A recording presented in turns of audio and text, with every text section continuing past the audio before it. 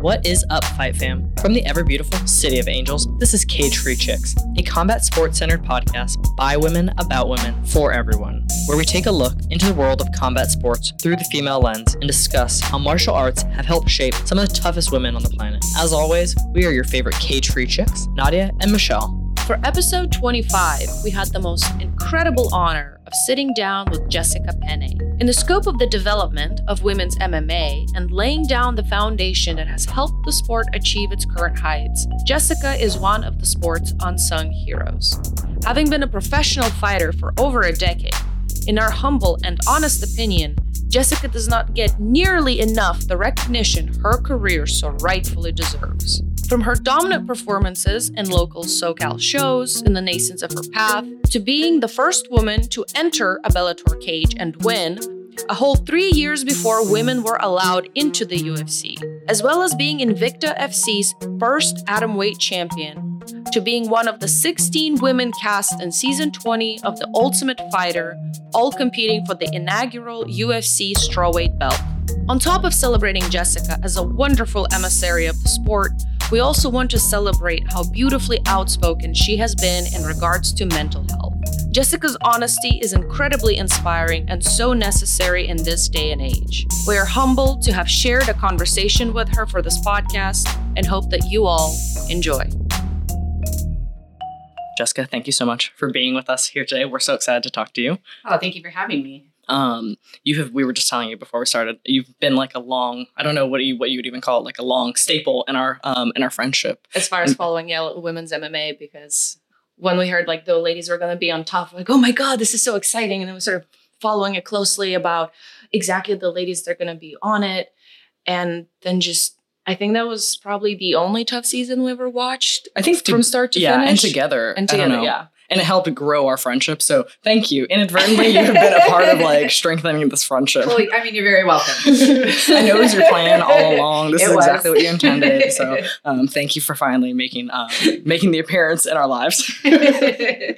For people who don't know you, I guess which is like must not follow they must MMA. Have lived under a rock or been in a coma for the last billion years. No, but we have some followers who are not necessarily like MMA fans. They just listen because they like women or like women, whatever. Who doesn't? Who doesn't like women? Who doesn't? But for those who maybe are unfamiliar with you, if you wouldn't mind just saying what you do and kind of where you are now.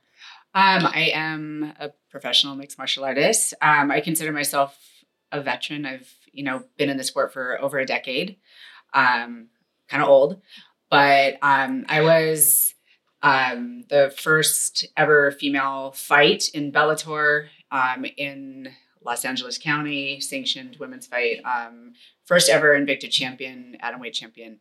And I was on the Ultimate Fighter season 20, where they showcased the strawweight first ever women's, like all women crew. So it was pretty cool. So many firsts. Cool. It's pretty crazy. Yeah. You were a pioneer. Hashtag first ever. It's pretty crazy. I mean, no one else can say that, I guess, Yeah, it's kind of cool. It's amazing to just like really sit back and look and really appreciate where the sport has come and where I've come from. And I never really imagined that the women's, side of the sport would be on such a huge platform. I mean, now we're in the UFC and we were never said to be in the UFC.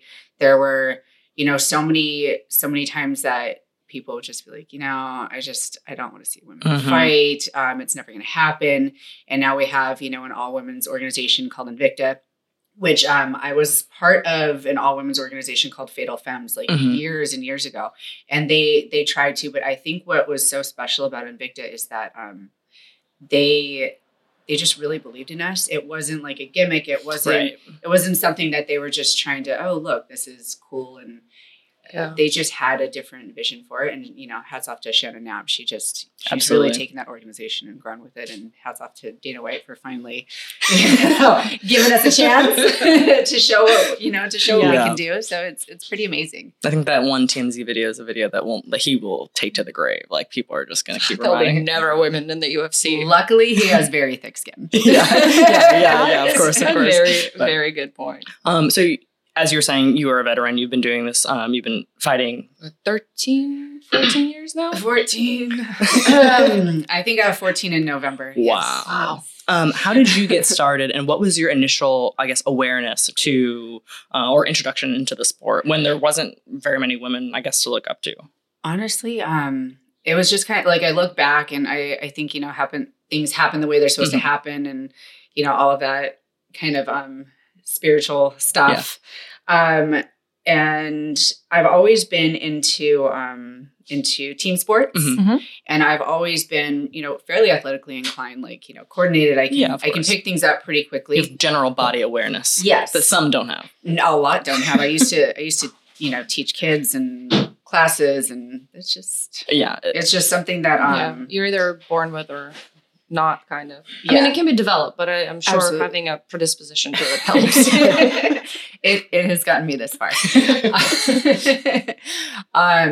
So I'd always been into team sports like soccer, softball, volleyball, and I wanted to wrestle when I was in high school. And back in those days, almost 2 decades ago, like women in wrestling really weren't a thing. Right. And they told me I could be a stat girl. And I never had that personality to like, push my way into where like I wasn't wanted. I read it very, like, okay, they don't want me here. So I'll just, I'll. Especially as a young person, it's kind of hard to like. Yeah. And as a young girl, like you're trying to pursue something, most people are like, don't be doing that. That's something so hard too. I don't know. Yeah, so I wasn't on the wrestling team, but I ended up being a stat girl with my best friend from junior high, and they let me do some workouts, and there was one girl who pushed her way onto the team, and they were not nice to her. I mean, she was like the test dummy. They made sure to let her know that they didn't want her, and then in competition, it was the same thing. So that was that.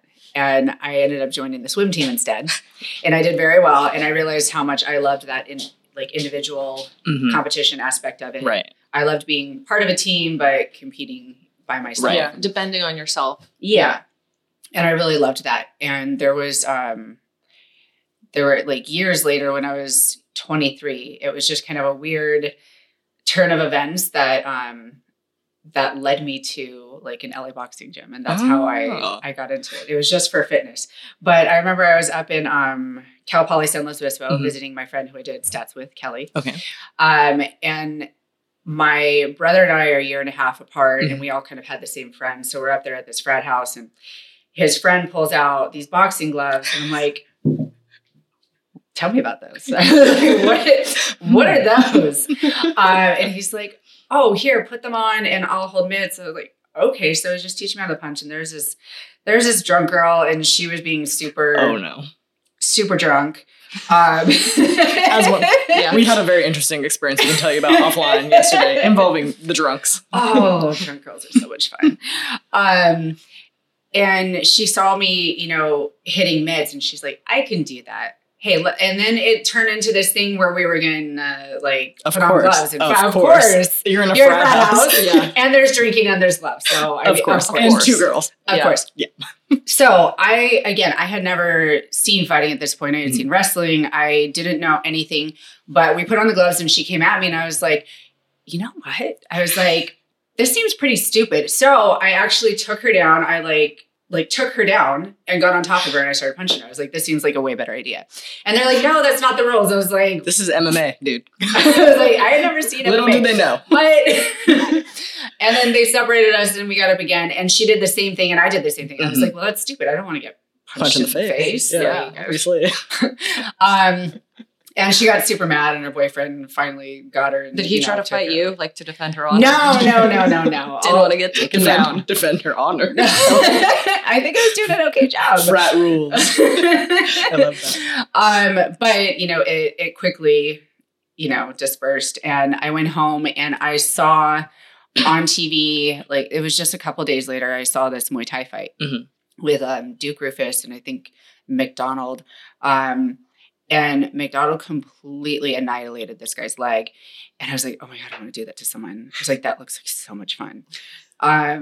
And then within that fight that was on TV, there was an advertisement for an LA Boxing, which happened to be just down the street from where I was living. I was going to Cal State Fullerton at the time.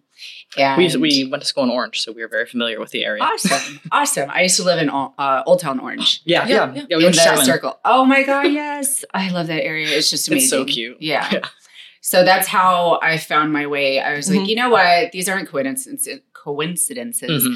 This is, it's happening so science. Frequently. It's like, this is showing me something. So I'm just going to go in. And I went in and I never left. Before you know it, I was doing, classes all the time. And then one of the instructors, this guy, Jason Bress, he invited me to do, some of the pro team training early in the morning.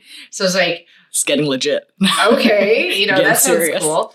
And so it just progressed from there. And then he introduced me to an MMA gym. And I had still never seen like the UFC. I'd still never seen anything. Right. But everything was presenting itself to me. So that's how it started. That's crazy. And then it took me an extra few years in college to graduate because I was just like scheduling everything. I'd never been driven or motivated. I've always been good at sports, but I never had that drive to, really do things. And I mean, I wasn't doing well in college at that time either. I was pretty much failing out of junior college. Yeah.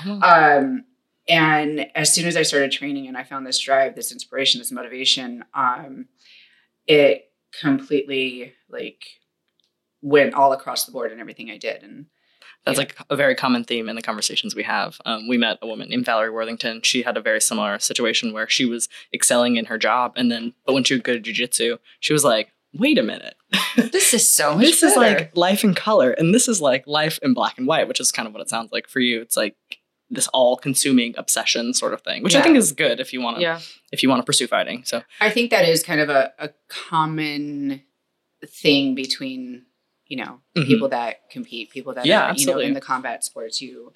It's that very specific kind of drive. Mm-hmm. And I think you absolutely have to want to. I mean, we talk about it all the time, like what makes us such avid fight fans, but not so eager to actually fight actually ourselves. Step into the ring or because it isn't for everyone, and you have to be a very, very specific person to want to actively do that.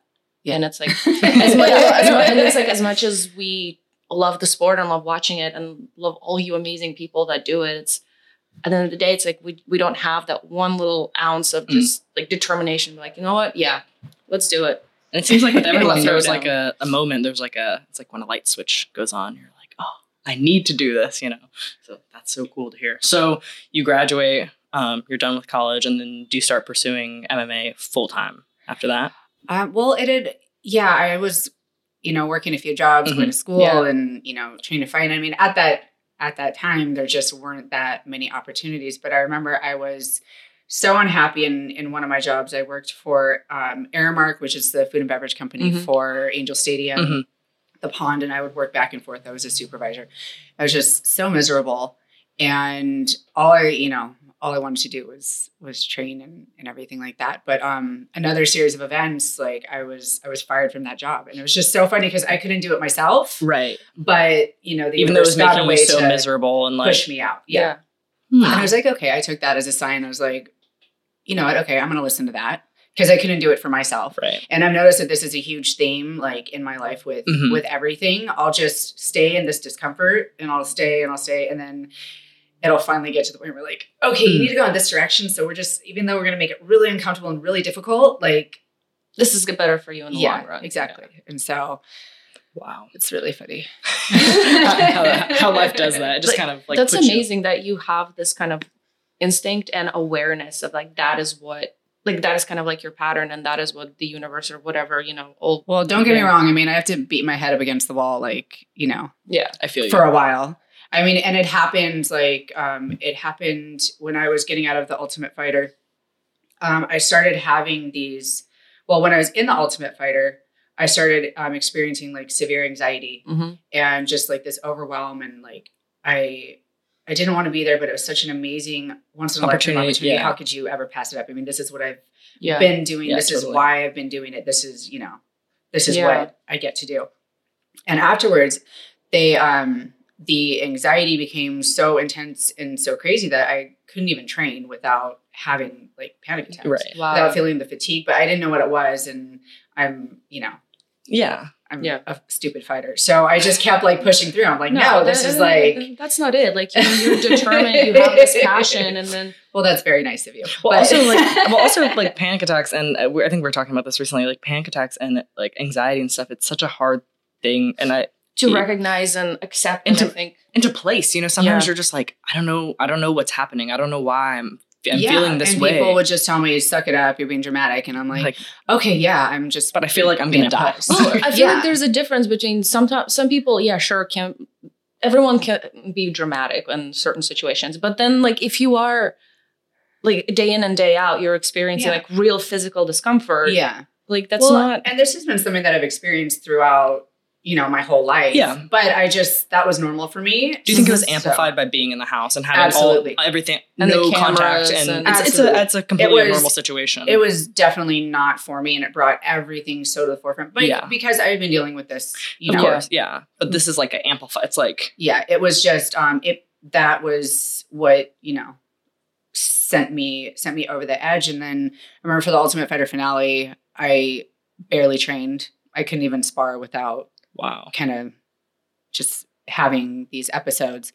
And then I remember before I had a title fight, I was doing the same thing. And I was like, you know what? I tried to tell them, tried to tell my coach, I tried to tell the matchmaker. I was like, hey, like, I'm not right. Like, this isn't right, Yeah. But again, we're in the sport to be the best, and you don't turn down a title fight. Yeah. So I did it. And I ended up like manifesting in that fight. I started just becoming so overwhelmed, like my body shut down, among other things. But like I don't know if you mind me saying this, but you didn't look like yourself in that fight. No, honestly. I was fighting myself. Like I was having such a hard time, and again, I didn't know how to communicate. I was scared. I was embarrassed. I just felt like so much shame about the whole situation. Yeah. But you move on. Yeah. And it's crazy because, again, I took another fight and the same thing happened. And the same thing was happening in the gym. The same thing was happening in my life. And did you think that your life would just, as you were saying, maybe like kick you out of it and like it was a phase or something? Or did you? Well, I didn't know. You didn't know. I didn't know. And then after that, it became very clear. I had another one of those like, okay, stop beating your head up against the wall kind of moments, because the UFC liaison between USADA and the UFC, he had mentioned, because we'd become vocal about it, like, hey, something's wrong and I need to maybe step away and see what's going on with me or see how to fix this. And so I went to a bunch of doctors, and they're like, okay, so this is what's going on with you, and it might be wise to like, step away. But I was like, no, I can do it within, I'm fine. And then they were like, you should probably go on temporary retirement. But I was so embarrassed about it. Because they have no discretion. They have no nothing. They'll just blast it out. Yeah, I don't want to do that. And then... It's not like MMA fans are the nicest. So. And then I got suspended by USADA. So I was like, wow, that's another blessing. Yeah, cool. Yeah. So because I didn't do it for myself, because I was beating my head up against the wall, that just... And it had to be like an even more drastic kind of ejection this time for you to really pay attention. Exactly. So I'm learning that everything is, but these things are all happening in my favor. Like during my long suspension, it was a really hard lesson to learn, but I ended up doing like a lot of like internal work and self-work. And I'm just realizing that all of these things are not to break me. They're not happening, because, something's against me or anything like that. It's happening, for my best interest. So is that one of the longer breaks that you took, like kind of away from fighting in your life since you started? Well, when I started, there weren't that many opportunities. So I would go 6 months, a year. Got it. It wasn't like kind of sporadic. Yeah. Fights would fall through more commonly than, they would go through. Right. There was just no organization. There wasn't a platform, like a consistent platform for us. And now there is. So now it's hard. Right. But in this time, like I've been able to work on myself. I've really like managed my anxiety, my depression, all of this other stuff that I've been struggling with. So I definitely appreciate it, even though it was hard and there were so many other, factors to it that just really pissed me off. But I can only control how I respond to it and what I do with it. Yeah, absolutely. Well, personally, I want to say thank you for you doing that exclusive with bjpenn.com and talking about it and how you overcame it. Most of last year, I was also, like Michelle can attest to it, I was struggling a lot with kind of the same things. And then this year has been pretty great, but reading your article really reinforced that. I'm like, oh my God, like, shit, Jessica Penne is just so raw about it. And she's like, I don't know. I can't, I'm gonna word vomit, so I'm just gonna stop before I do that. Yeah. But thank you so much. Well, that makes me feel good. That makes me get emotional because for such a long time I was just so embarrassed and just so, ashamed about it. And I didn't know like what to do with it. There's always crying on this podcast, like literally all the time. It's like, oh my God, it's happy. Yeah. And it's funny because I hadn't done an interview in a really long time. Mm-hmm. And again, I was, protecting and embarrassed. And I had an opportunity to do an interview with someone who had a huge platform. And I'm going through this interview and I was like, this just doesn't feel right. Mm-hmm. So I discontinued the interview, which is something that I would never normally do. I would never like stand up for myself and just be like, right. Hey, this doesn't feel right. So I communicated that to him and he said, he wasn't happy, but he parted ways. And then BJ Penn, approached me and I just felt such a good vibe. And I felt this trust, even though, I don't know him. So it was very much appreciated that he gave me that platform to talk about. And it was the first time that I openly talked about it. So awesome. So yeah, it was really cool. And he did an amazing job. And now I realized that, after that, I got a lot of good feedback, just people reaching out. I'm like, man, like we all need to communicate with each other. Yeah, absolutely. This is something that, everybody like potentially struggles with or knows somebody that struggles with it. So it's just, like communication is just, it resonated with so many people. I mean, and we're speaking on behalf of a large number of people, but I remember reading it and texting Nadia at work and just being like, fuck, this is so real. And this, and also like, this is like really what I need to hear. And it's so nice not nice, maybe, I guess it's kind of horrible, I guess, but I don't know, comforting to know that you're not alone in these feelings. And like we're saying, it's like sometimes hard to place or hard to really communicate exactly what's going on. You're just feeling some kind of way and you feel like you should be adhering to some sort of plan or some sort of, or behaving some way in the world, out in the world, and you just literally can't, no matter how hard you try. And so it's nice to know that people are like, I feel you. Sometimes you just need to be in your house for the day. Sometimes you just need to not be around people. So yeah, thank you. We really appreciate it. Wow. Thank you. I can't imagine again, like how hard it is, doing what you do and having to deal with that. Like, but we're not fighters who work in entertainment. So sometimes I'm like, I read yours and I'm like, you know what? Perhaps I should reassess my priorities and just calm down a little bit. Well, yeah, I think like sometimes like as a fan, people can watch fights on TV and it's easy to not dehumanize. That's not really the right word, but kind of forget that that's a person, with a life and with a family going through things. And that's the toughest thing. That's something that I've really been trying to work on for myself is just like the vulnerability, because I really became this fighter all of the time where, I have a wall up, I'm completely blocked up. I have to be strong. I can't show emotion. I can't show emotion because it's weakness and all of these different things. And I'm like, man, that's a really hard way to be. It's a lot of energy all day. It's exhausting. And so when I, started to work on myself and really work on like letting down that wall, it has been like, I feel so much lighter. Mm-hmm. Like it's you can just be yourself. Yeah. Like, relax. Well, for such a long time, I felt like I couldn't be myself. Right. I had to be this fighter. Archetype of what people think that you should be. Exactly. And I had to develop such thick skin and put up such hard walls because people like, we're not humans to them. We're just like people on social media, and social media is just wicked. Like well, we were just talking literally right before you came about the Imanari role last night in Bellator, and I was reading all these comments online of people that are just like I'm talking like 50 comments deep on Instagram arguing about how that's so disrespectful and blah blah blah. It's like, you know what?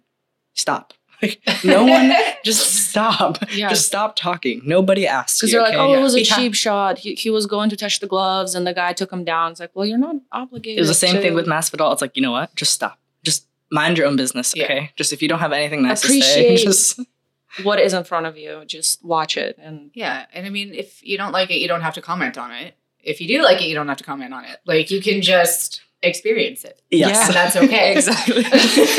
You don't have to share your opinion all the time. Yeah. But yeah. It's really hard, I imagine, nowadays. You know, one thing that I'm thankful for is that I have developed very thick skin because I've just become so solid within myself that either praise or not. It doesn't affect me. And for a long time, like, it did. For a long time, it was, you know, my mood was dependent on if I got a nice comment or a mean comment. And I'm just like, man, that's exhausting. That's really hard. Yeah. You can't read the comments. I'm sure like a lot of people don't really realize the extent of that kind of exposure that goes into, you know, being like a professional fighter, and especially in, you know, the sport that we love, the women, you know, just coming out and showing what they can do and showing how powerful and amazing and skillful they are. And of course, everyone's got an opinion on that. And was like, how were you guys closed off from like the whole social media interaction when you were on Tough, or did you see what people were saying and the feedback? Well, during the filming, we were completely isolated. And then, you know, before we got out, we met with, you know, the PR, the social media, the all of the people telling us like the do's and don'ts, you know, kind of thing. Well, just, you know, doing their best to really prepare us for what we get into. Cause we like really didn't. You were in like an island of solitude essentially for like months. And they wanted to prepare us, but there's no preparing like whatsoever. I'm just imagining them having like a PowerPoint with like the memes. They're like, these are the memes of the week. This is what people think about you. This is what people think about you. And they really encouraged us. They were like, listen, this is your opportunity to build your brand, because you're going to be on this like national, international level. Right. And this is your opportunity to really show who you are. And I was like, no,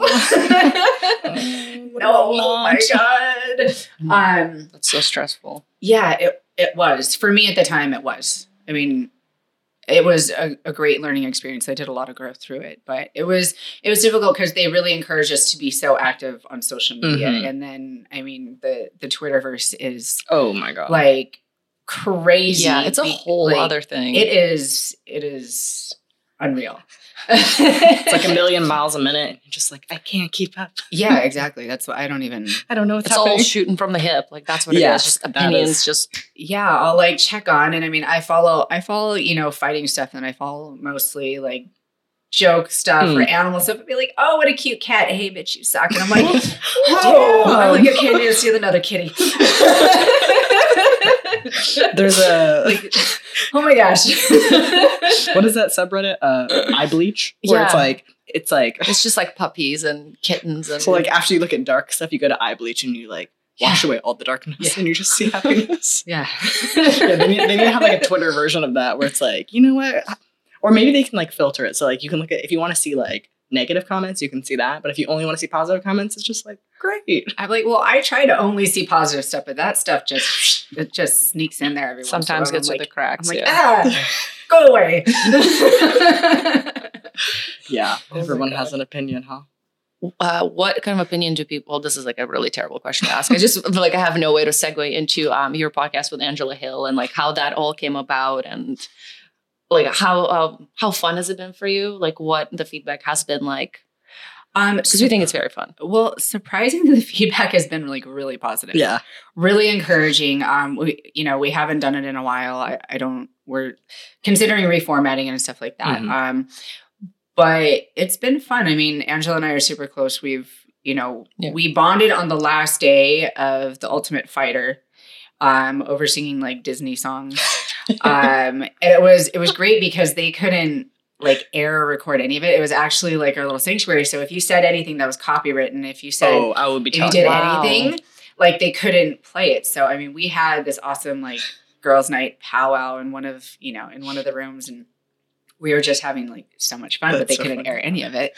You guys are like speaking in codes. It's like instantly just only quoting movies. That's it. Yeah, it's super fun, and we had talked about it for a really long time.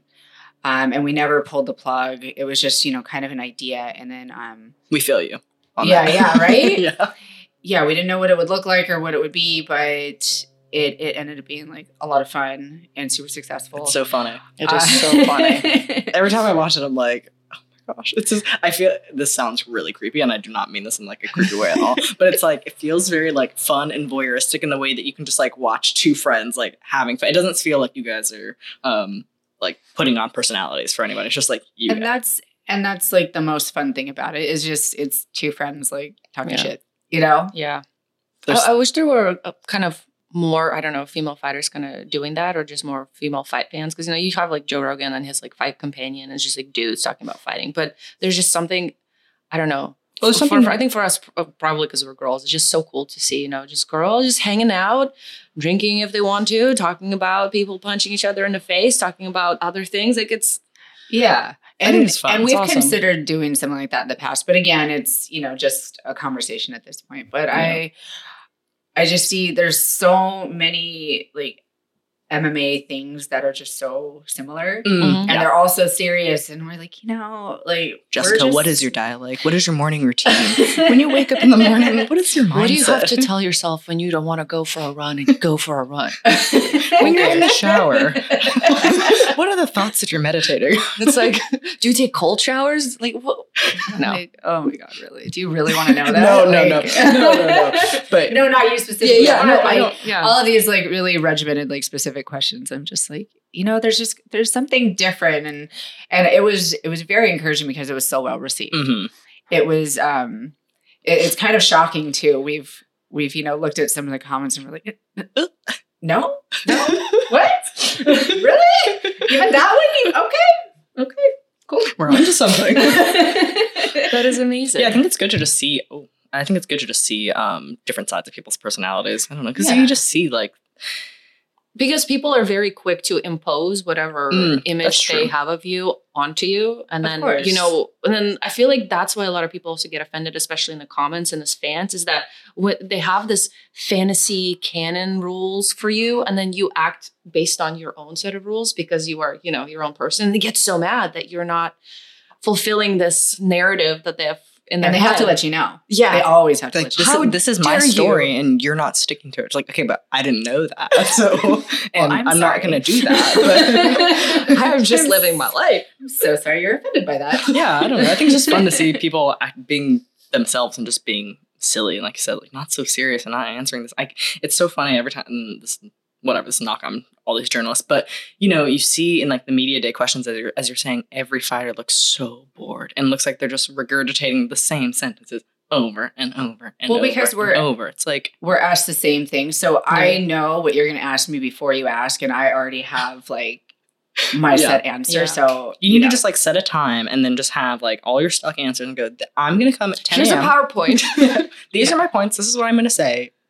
Quote, here are all the quotes. I actually sent you all PDFs. I don't need to be here. You can't misquote me because you have verbatim what I want you to say. It's like, yeah, there have been some times early in my career where people have said something. I'm like, that's not what I said. Like, that's not even close. And that was sarcasm. You don't speak sarcasm and you just, okay. Well, I think that's like when Claudia recently said something about Andrade's like pile driver thing. And it was completely sarcastic. She was like, no, like, you shouldn't be able to do that because that's not a real move or something. She was like, obviously, like, obviously it's a joke. And someone was like, Claudia Gadelia doesn't, like, know about MMA or something. I was like, what is that? How did we get to that? So like, but if you watch the interview, you're like, oh, yeah, she's, like, clearly messing around. But yeah, it's just funny how people take things out of context. Well, no, fighters aren't allowed to have personalities. Or have fun. It's always serious. Yeah. They're two-dimensional, just like, punch, kick. They're not human beings, you know, with their own aspirations and dreams. And I can't imagine. It must be so exhausting. Well, it used to be, but again, in my self-development stuff, I've just learned to not take things personally and too seriously, and just to, you know. The only person you can be is yourself. Like, I know it's so cheesy, but like literally. No, but it's taken me, I mean, I'm 36 and I'm just figuring that out. Because for such a long time, I was just so like wrapped up and just felt like I couldn't be myself. Mm-hmm. And, you know, I mean, it's taken me a few years, but I finally figured out that, you know, I'm just, and I feel like I'm okay to be myself. It's fine. There's a lot of things in life that like anchor us down. I think that maybe we don't always realize are inhibiting us from being our true selves, you know? And there's a lot of excuses, I think, and easy justifications as to why you're not doing something, you know, maybe it's for your parents or somebody, whoever, you know? So yeah, it does take a long time to kind of release yourself from those strings. But yeah, and it's practice. And I mean, when it happens, it's okay. It doesn't have to happen right now. And then I find just like, I just keep discovering like different layers of myself. And then there's a little bit of, an adjustment period with it. I'm like, okay, it's okay. Speaking of parents, like I'm always very curious with people that are pioneers and like veterans in the sport, doing this before anyone thought this could be done. Like, what were your parents' thoughts when you're like, Mom and Dad, this is what I want to do? Well, my parents, like I'm very lucky. My parents are supportive of me, even if they don't necessarily agree with it. Yeah. My mom went to my first like amateur Muay Thai smoker fight, and she was like screaming. I was like, "Hey, you're never coming again." She's like, "Okay, that's fine." She's like, "I love you, but I just don't want to watch." I'm like, "I don't want to watch either. Like, never come again. You're very distracting." So she's always, been my number one supporter. My brother was super supportive, and he was so supportive that he was so excited about I think it was my second pro fight. He told my dad, and my dad had told me, he's like, "Listen, you're doing jiu-jitsu fine, but I don't want, a daughter with cauliflower and a broken nose." Sorry, Dad. I've had my nose broken several times, and I do have a little bit of cauliflower ear, but he still loves me. So he was like, "I don't know why you're doing this, but I just don't want to see you fight. You can do jiu-jitsu, whatever, but I don't want to see you fight." And then my second fight, my brother was like, "Dad, look, she's on the news." And he's like, "Okay." So I have a daughter that's a fighter. And he still doesn't like it, but he still is, as supportive as he can be. I mean, I've been in the sport for almost 14 years. So. Yeah, like what is he gonna do about it now? Yeah, but it's understandable. Like you always say, it's like you're their baby. It's like they don't want, I don't know, they don't want something to happen to you. Well, that's what Polina Granado said yesterday. Her mom was like, "I spent your entire life protecting your face, and now you're getting punched." I'm sure takes all kinds of parents for the loops. You said you work with kids and like you train kids and not anymore. Oh, not anymore. Not anymore. That's not for me. That makes sense. Well, what I wanted, I guess, to ask is like, what would you kind of say to parents of kids that are getting involved in it now that you've contributed so much to making it a possibility for a lot of young girls and boys too? My view on it is a little bit different, because when I was, and this is years ago, but it was becoming a thing where people were, taking their kids and homeschooling them and driving around to different gyms to be this fighter. And I was like, man, that's a lot of pressure on a kid. It's just the same as parents cultivating their kids to be football players or baseball players or Olympic athletes. It's a lot of pressure, and something like mixed martial arts and jiu-jitsu, it's a really fucking hard lifestyle. It's really hard. And I've been in it a long time, and I wouldn't have it any other way. I love the path that I followed, but it's a really hard life. And I would just, try not to put so much pressure on them, because it's a really rough life, and there's not a ton of success in it.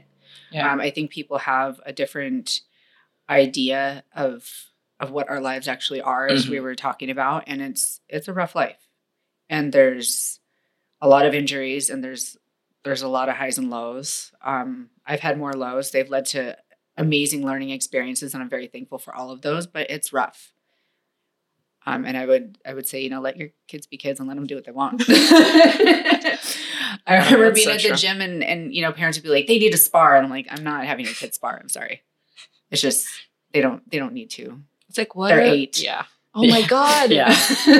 No, I'm serious. And kids get burnt out, and they're just figuring themselves out. And it's hard on the body. And there's some amazingly impressive, kids being cultivated. And who knows what's going to happen to them, though. They may decide that they hated it. I know I ended up hating softball and soccer because my parents pushed me so hard in it. So it's just, I think across the board, whatever you want your kid to do, just let them be kids and let them figure it out. And have to still be having some fun. It's not worth getting brain damage.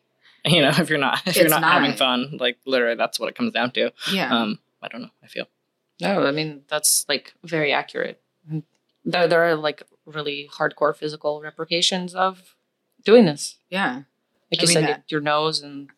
Yeah. I mean, I've broken my hand, like both hands, like a couple of times. I've had to have knee surgery. I've like had to have nose reconstruction. Like, it's not all, cool stuff all the time. It's really rough. And I've had to pull out of a lot of fights because of those injuries. And I've like done training camps and fought through injuries, and it's rough. With your kind of longer layoff. Oh same but different. Yeah, but your longer layoff. Is that when you kind of started looking into commentating? Like you do local shows and.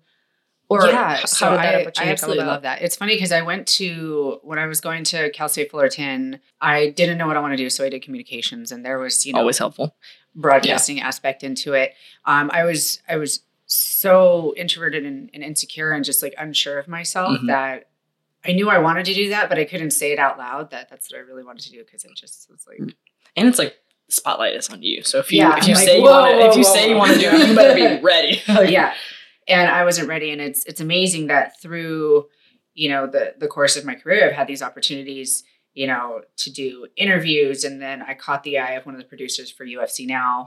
And that was years ago. And I've been on, about 20 shows since then. And that was all in studio. And which is a whole game itself, Yeah. But it's fun because it's a little bit safer, they can, edit, delete, all that kind of stuff. And now I'm doing live stuff. I have this opportunity to work with CFFC and I'm actually getting ready to go next month to Philadelphia for another show. Wow. And then after that, Atlantic City, and after that, Virginia. And I absolutely love it. And I feel like I'm, starting up and fighting. It's that same excitement. Right. I'm like, oh, I can't wait to go. Like, it's exciting. Is it fun to like what is your preparation like, and like how do you it must be, I don't know, but it's kind of, I'm just thinking because it's kind of funny because normally you're like training and that you're training to go to the arena to go fight yourself, and now you're kind of not training but no, but I take it like that too. I have to prepare, so I have to watch footage. I stalk their Instagrams. I just try and humanize them because again, like what we were talking about, like fighters aren't humans, but we are. Of course. And so I just want to get, a good sense of them, see their fighting style, see this and that. And I do post-fight interviews, and then I have an opportunity to sit third seat and do color commentary for the co-main and the main. And it's so exciting. Like it really is. So I do all my notes while I'm, watching them fight. I'm taking notes about key moments that I want to ask them about.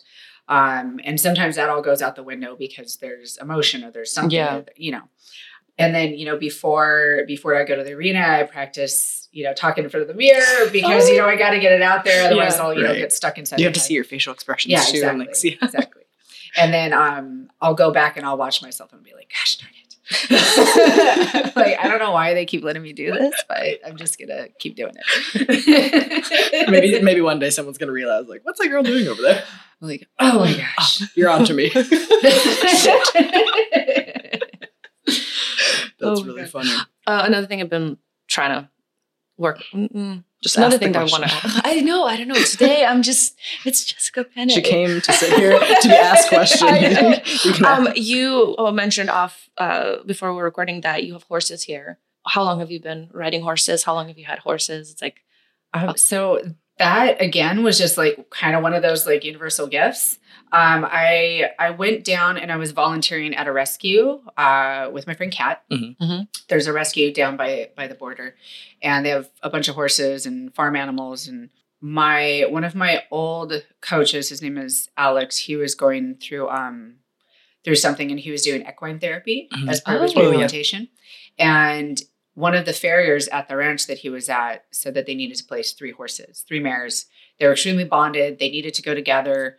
The owner couldn't have them anymore for, various reasons. And so he contacted me to see if the rescue would take them. Well, it was out of the zone. And he's like, they don't necessarily belong at a rescue.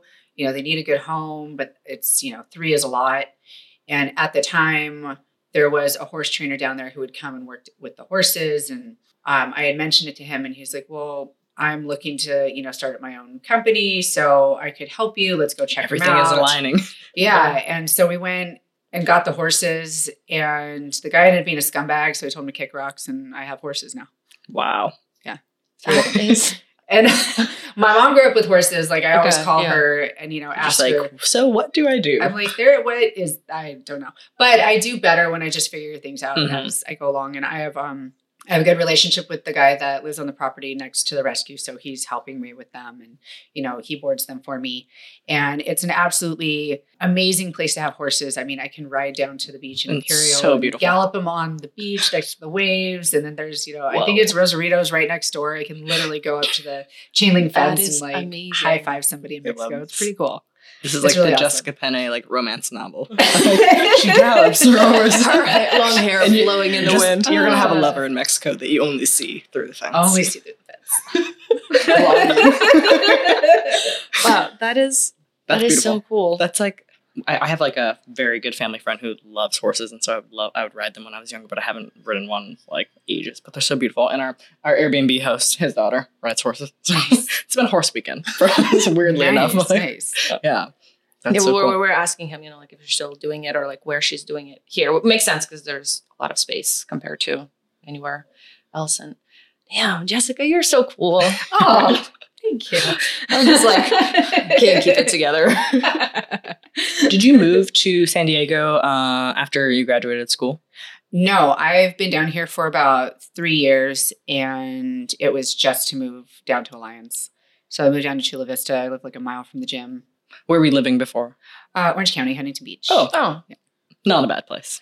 It's way better than San Diego, though. I keep having, everybody's like, San Diego's so awesome. I'm like, yeah, but it's not Orange County. Yeah. I mean, it's cool. No, it really is growing on me. I spent like a couple years just, in my little hermit cave. Yeah. And I refused to like enjoy San Diego because, I had to be loyal to Orange County. And now I'm like, this is what I've been missing. Okay, good job, girl. And now you can get on a horse and also, oh my God, that's just... Do you go on like sunset rides?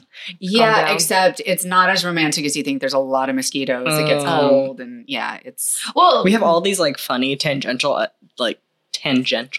ideas related to the podcast. It's like funny things. So we might have to like make some revisit some because well, like one of them is called MMA High School, and would just be based on a lot of the personalities of like people in MMA, but but it's all like high school students. And so now perhaps we shall add an equine club. Yes. So Jessica, you're going to be at MMA High School, and you're going to be like the girls with the horses. Perfect. I'm in. And be a very cute dog.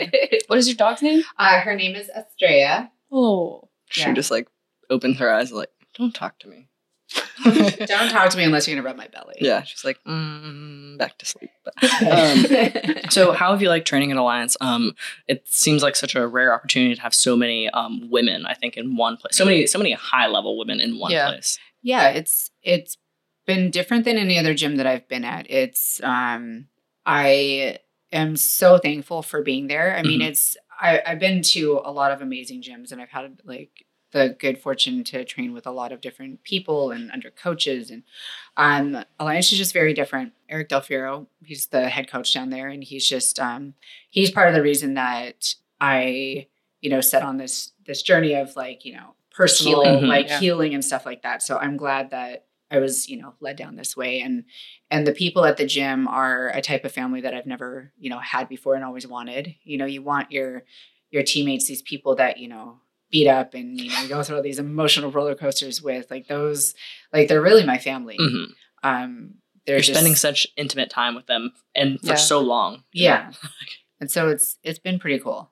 It's and again, being there and getting to work on myself now, I'm discovering like a whole new like level of the interactions and relationships with everyone down there. So it's been pretty cool. It's so funny how you can become friends with somebody over like like I'm just thinking about us and many other friends that I have, but it's like we became friends initially because we're both in film school, but then you find these other kind of little niche layers to your friendship, and you start to things that you maybe like didn't initially realize or weren't initially reasons why you became friends with that person, so it's kind of cool to connect with people on different levels and just see, I don't know. Yeah, and I'm sure like it's really nice to have people where if you tell them like, hey, listen, I'm not really feeling this right now, they're like, I got you. Yeah. We had Mike Safai on a few months ago. Oh my God, it's been months now. And he said how important it is, to really trust the people that you have in your corner, but literally during the fight, and even during training, because it's, again, like you're being punched in the face, you're being assaulted legally. Yeah. And these people have to be on the periphery and see, like, they will see the things that you perhaps won't see being on the inside of the fight. Like, if something is hurting you a little bit too much, and your instinct is to power through, but like, no, listen, you gotta calm down, you gotta taper. Like, yeah, it's really important. And the only way you get through that kind of closeness is like honesty, communication, vulnerability, and that time, it's, and it hasn't always been easy because I haven't always been able to allow myself that connection. So being at Alliance, I've actually been able to like really like lean into that. And that's awesome that you have someone like Eric who is open, because oftentimes I don't know, there are a lot of coaches who are good at maybe telling you how to do something, but not always good on the emotional level and understanding you on that other, which is like super important. Yeah. I'm very lucky to have Eric, and I was very lucky earlier in my career to have Mark Munoz, who is an absolute freaking angel. Like I said, I've been having panic attacks throughout my career, and he would, without knowing what it was or what was going on, he was my rock in the gym. Him and my teammate Raja Shippen were just like always there and like super supportive and loving and like patient with it. And they didn't know like why or what was happening. And then I go down, to Eric, and he's like, all right, this is not normal. We need to fix this. Like, we need to figure this out. So I wonder if kind of the influx of women into the sport has been opening up coaches' eyes to, like, because men also deal with a lot of emotions, I'm sure, especially male fighters. And, you said for you, it was like, oh, you're a fighter, you have to be strong, you can't show weakness. And then like for men, it's like another layer, like you're men, you're not allowed to show emotion or weakness ever. And I'm sure there's been a lot of fighters since, MMA was created, who were dealing with things and no one wanted to listen to them when they couldn't share it. And I wonder if, like I said, influx of women has helping people kind of open up to the fact that if you want to be the best, if you want to be a champion, if you want to be anything, like you got to have your shit together on the physical side and then also in your head. And like, you can't be ignoring, like, you're not, if your hand hurts, you're not going to ignore that. You're going to go get it checked out. So like, why are we ignoring? Yeah. I mean, it's a very old school mentality, again, suck it up, don't be a baby kind of thing. But there's just something a lot deeper and more severe that, is underlying if, these things keep repeatedly happen. Everybody has a bad day. When a bad day lasts. Forever. It always seems like forever. Yeah. Yeah. So it's really important. And again, we're a really young sport, even though, it seems like forever. It really hasn't been in the grand scheme of things. So I know that stuff will develop, and the only way it's going to develop is, communication, just being people open talking and about honest it. about it. It's so crazy because I always think like how the UFC got started basically when we were born. And so we are like we're like a person who's like the age of the UFC. Yeah. And so it's always good, I think sometimes, it's really helpful for me at least to compare, to look at the peers that are our age. And I look at other 25-year-olds and I'm like, you're 25. This like organization on this sort of like scale is also only this 25. Age. It's not going to be as mature as maybe I'm hoping it's going to be at times. So it's an interesting way to look at things. And just like you said, the sport is young and it's growing and things are going to evolve, but it's going to take time. Happy that it's happening right now at a time where people are more inclined to be open, which and it takes people like doing what you did and talking so openly about it and just saying like, this is what I'm going through, and it takes these big moments, I think. And hopefully eventually we'll get to a point where people can just look at a fighter and understand that they're a multifaceted human being and not just some one-dimensional robot. You're just like always paving the way, like first woman to fight in Bellator. like 71st. And then I'll take that. I love it.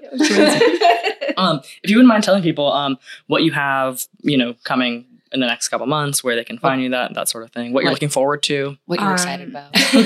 Well, I am really looking forward to doing behind the scenes interviews and color commentary for CFFC, which is coming up next month, and again in November. I am still healing my ankle. I'm still working through some roadblocks And I don't have anything set to fight anytime soon, but I hope to. I just have to, listen to myself and keep working on myself.